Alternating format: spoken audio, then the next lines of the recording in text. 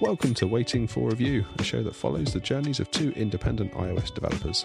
I'm Dave Knott, an iOS developer from Devon, England. And I'm Dave Wood, an iOS developer from Leicester, England. Join us as we discuss the development, code and technology of our independent journeys.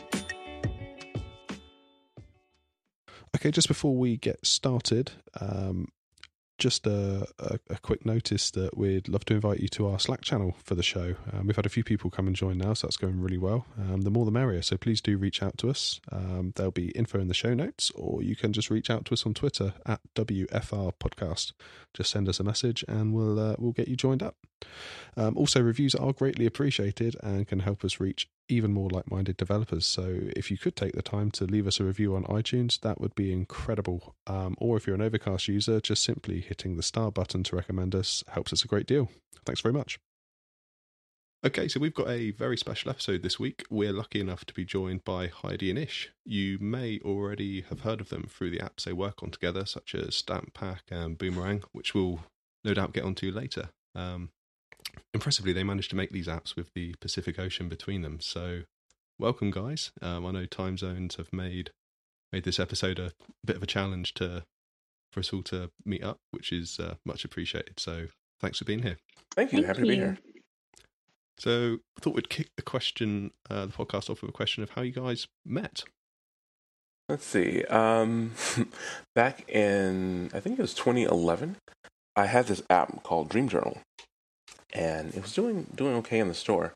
And I got a message one day from Heidi, who was a customer of the app. And she liked the app, but she noticed imperfections in my layout. So she took the time to take screenshots and mark them up with red ink, letting me know every pixel that was off. And I was really impressed with that because I like the attention to detail. So from then on, we just kind of start chatting, and over the years became friends, and now we work together quite often. Well, that's really cool. So it just literally started from almost a support email. Yeah, absolutely. That's exactly what it was. So you actually only met in person though this year, right?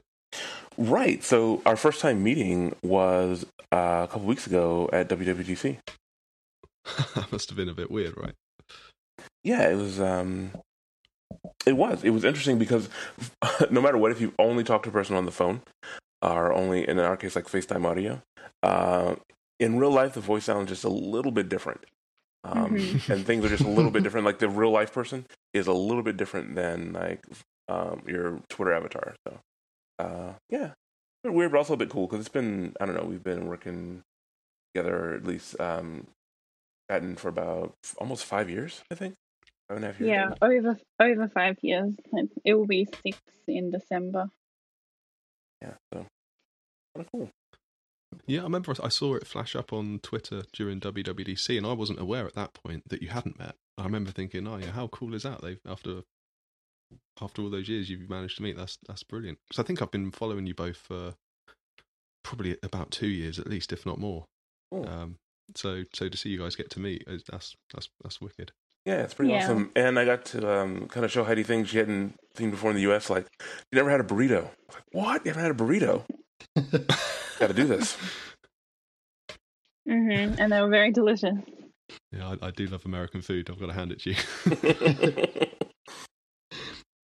So that was back in 2011 that you were doing Dream Journal. Yeah. Did Heidi kind of come on board with Dream Journal at that time, or was it kind of more of a back and forth and then you started collaborating on something new together? Or No, so at that time I had a partnership with one of my oldest friends. He wasn't a developer, but he was handling like the business side of the business. And I discussed with him like, hey, should we get a designer? I kind of like Heidi's work. And he's like, no, not right now. You're doing a good job. So we, not at that point. And I think she was working on some other things too at the time. So fast forward a few years, I started up a new company. At that point, once I started putting some apps out, I had gotten featured by the App Store for one of them, for Up Next. And they needed some artwork done. So I reached out to Heidi and see if she was available to help me out. And she helped me a little bit. And from that point, we started like working a little bit more together. until we finally got some apps out together last year, and also working on some new stuff. Hmm.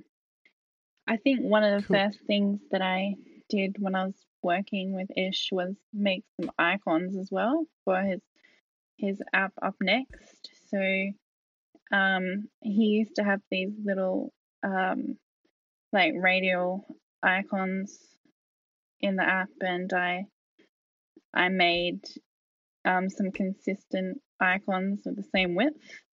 So that was like one of the first things where I like I don't know, demonstrated what work I could do, and gradually over time we started doing more things. And did you do the app icon as well, the main app icon? Oh no, not the icon for the app, but like icons within the app. Okay. Yeah.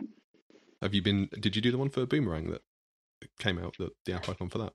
Actually, I didn't. I actually spent ages trying to draw a boomerang, and it wasn't as easy as I expected.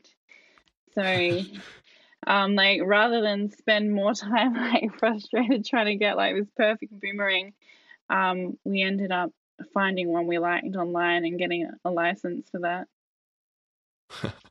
And one of the interesting things about that is Boomerang was such a quick project. It was so fast. That was one of the reasons we went that route. I did 70% of the work one morning. Like one Saturday morning, I had some time, my first time having time in weeks, and I got about 3 a.m., start working on it, and worked on it about 1:30. And most of the app was done during that time. Wow. That's impressive. I don't know about you guys, but I always end up leaving the app icon to the last minute, and I always massively underestimate how much work should go into an app icon. I always think, oh, well, I'll think of something at the last minute, and but wow, there are some stunning app icons out there, and to make a good one, it really takes a lot of work. It does, honestly. App icons and also naming a product. Those things are kind of tough. Oh, yeah, it's hard. It's that and synchronization, I think, the sort of really hard problems. Oh man, yeah. Sync, I've kind of like I've avoided quite a bit. I think my only app that has decent sync is probably StampPack. So how many apps do you guys actually have out together at the moment? There's 2 big ones, which is StampPack and Boomerang. And then StampPack also has an iOS component app out there. And there's also Gold Stars, which was another sticker pack that was a bit smaller. So between 2 and 4, depending on how you count. Yeah. So, Ish, you're in the US, is that correct? Yes, Southern California. The West Coast, right? Yeah. And Heidi, you're in Australia. That's right. So how do you begin to even fathom time zones working together? Because it sounds like really hard, but you seem to manage to do it. I happen to wake up like super duper early. I wake up at about 3 a.m. on the West Coast. So it gives kind of a broader time to be able to communicate. So I wake up at about 3 and I go to bed at about 10. So a lot of potential hours to be available. Me personally, I'm not very traditional. I don't like wake up at the same time as other people do in Australia. I like vary all the time. I guess kind of like a shift worker. I adapt to whatever I need to do at the time. So if I'm working on a project with Ish, I like gravitate towards that time, and if I need to do something with my family, like we have like someone's birthday or if I have to go to an appointment or whatever, then I like have to make some adjustments so that I can do stuff here in Australia. So it's quite interesting. But so like you shift time zones. I do that all the time. So how long does it take you to shift between, say, West Coast time and your Australian time? Oh is my it like goodness. 3 days, 4 days? I don't even know. Like, I just like sleep longer sometimes or have a nap, and I might be a little grumpy sometimes. I don't know. Yeah. From my experience, it's really amazing, and Heidi has the most interesting sleep cycle I've ever seen. So it's not it's almost like her day doesn't really revolve around 24 hours exactly. There's some thing that it's like a day and a half situation going on, but she can switch like very easily. It takes her usually, I think, about a day to not be grumpy with the switch, and it's pretty good, very effective. So I think all the time working out, really, even though I'm available 10 hours, it's really to her credit that she can just like switch at basically any time. What time do I need to be awake? Yeah. Yeah. That's cool. That really sort of helps make it work for both of you, doesn't it? Absolutely. Mm-hmm. So Heidi, you recently took quite a trip, to WWDC, and we followed your account of it on Twitter. Looked like a pretty good time, sort of had by all. But you went to Layers, didn't you? Mm-hmm. That's right. Yeah, Layers, a design conference. Yeah, and I think it was it AltConf? Am I right? Yeah. Alcom, which is right across the street. Oddly, it's like corner, so it's across the street from Layers, and then right next door to WWDC. Cool.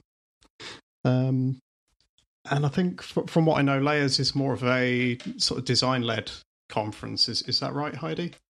Yep, that's right. So it's like kind of geared towards people who like working on user interface, but it's also much more open, like many forms of design, like but also especially people who like Apple and designing for the Apple ecosystem. So, I mean, would you say that there's value in a non-designer going to a conference like that as well? Were there many developers there as well? There were, and I would say that there is value. Like, I really enjoyed it so much, and I was thinking that Ish would enjoy it, and lots of other people I met while I was in the area would enjoy it. Like, it had really good speakers. Like, it had 3 people who worked on Hillary Clinton's design campaign. That is, like, designing for when she was running for office, and Wow. it was really interesting, like hearing designers that were so passionate about their work and making a difference with their work. And there was also people who worked on a lot of big products that we all use, like someone who formerly worked for Pinterest and someone who worked for let me see, like Netflix, and then there was one speaker who like was an animator who worked on Shrek and the Matrix Cool. 3. And he actually said like it wasn't his fault that it was a bad movie. But really quite a varied sort of range of speakers in that conference then. Yes, there was a lot of speakers and very interesting topics. I think it would certainly appeal to me perhaps one day, because I wouldn't really consider myself a designer. I always consider myself a programmer first. And I know, Dave, we've spoken about this on previous episodes. Yeah. Kind of when do we actually kind of think of ourselves as designers? Because inevitably we have to do some design to ship our apps out the door as solo developers. So maybe, in that regard, Layers would be really appealing to me. I don't know whether I'd be maybe throwing myself into the deep end as a designer novice in that sense. I actually went to Layers last year as a volunteer, and I ended up still getting quite a lot out of it, even though I'm not a designer. And what I got a lot out of was the ideas. So putting pencil to paper, I'm not great, but I like having the philosophy of design and just kind of unique ways of approaching and thinking about things. So I definitely thought it was a valuable time, even not doing a lot of design myself. Okay. So maybe if the year finally comes that I can get out there and I don't manage to get a ticket to WWDC, maybe layers could be an option. Yeah, recommend it. Cool. So Heidi, what would you say was the highlight of your trip? Because it looked like an incredible time you had. Oh my goodness! I saw you went to the Beard Bash, the talk show, the food. Yeah, I got to do almost everything. Well, I would say the best thing is meeting people, especially meeting Ish for the first time, after having known each other so long from a distance, and also meeting so many other people from Twitter that I've admired and followed along with, and then also meeting new people as well. Like I wanted to try and talk to people, like not just be shy and just network with people, and I don't know, talk to as many people as I could. And I met lots of really interesting people who've worked on amazing things and done amazing things, and it just felt so cool to be in the presence of all these people. And also it was so cool, like, I don't know, like there's people that I consider famous, like in the tech world, like John Gruber and Federico, and like I was like sometimes sitting like really close to these people or talking to these people, or like at the talk show I was in the second row from the front stage, and it just was like so amazing to actually be present with all these cool people that I've been following along with. Wow. That sounds like you had a great time. I did. And I also love the food. Oh my goodness. Yeah, the food was amazing. Like, I never had a burrito. So I had a burrito on the very first day, like at, I hope I'm saying this right, Chipotle. So, Ish helped me out with what toppings to have on mine, because I've never had one, don't really know how to order one. So I got like a chicken one, and like had some black beans on there, and cheese and sour cream, and there was also like this spicy corn, which I wasn't so much a fan of, because spicy is not really my thing, but I think other people would consider it mild, but I found it spicy. And then I had like a big slice of American pizza one day, and like here in Australia we like do like whole pizzas, so it was like cool to get like this giant slice of pizza. It was really tasty. And there was also like this soda machine that like had all these flavors, and I got raspberry Coke and cherry vanilla Coke, which are cool flavors we do not have here. I had like quite a food experience. Oh my god! Yeah. I can keep talking about the food for ages. Awesome. Ish, I read on Twitter, I think it was during WWDC, that you're taking part in a documentary film. Could you tell us a little bit more about that? I think it's called, is it App, The Human Story? Yeah, that's it. And actually one of my highlights from the trip was going to the premiere. So that movie premiered for some of the attendees, and all the funds for the movie tickets were donated to App Camp for Girls, which is pretty awesome. But yeah, so Sunday night on the 4th, the movie premiered. It was kind of neat to kind of see everyone's reaction to it and see some people see it for the first time. So I've been working with the director, Jake Schumacher, for about a year and a half. And he was just following me around, just kind of taking video of me doing various things and a few interviews and such. And it was neat both to see kind of the final cut of it, but also to kind of see the reaction, because you never know when working on something kind of how it'll be received. And the reception was really, really great. So I'm very excited about it. That's awesome. So that the premiere was at WWDC. when is it actually sort of due to be released to the mainstream? That's a fantastic question. John Gruber jokes, he's like, 5-6 years. It's been, because it was sorry, it was initially started from a Kickstarter. Yeah. So it's a little overdue, but I think we're looking at the end of summer is when it will be released, I believe. Oh, cool. So not long. Yeah. Shouldn't be too long now. Oh, nice. Cool. So I guess being featured in a documentary film, it kind of leads on nicely to my next question, because it's a film that's full of, from watching the trailer, it looked like it was full of such influential people from within our community, and speaks volumes about your ability to self-promote. You both seem very good at self-promotion, like reading you on Twitter and seeing how you get your apps featured in various places.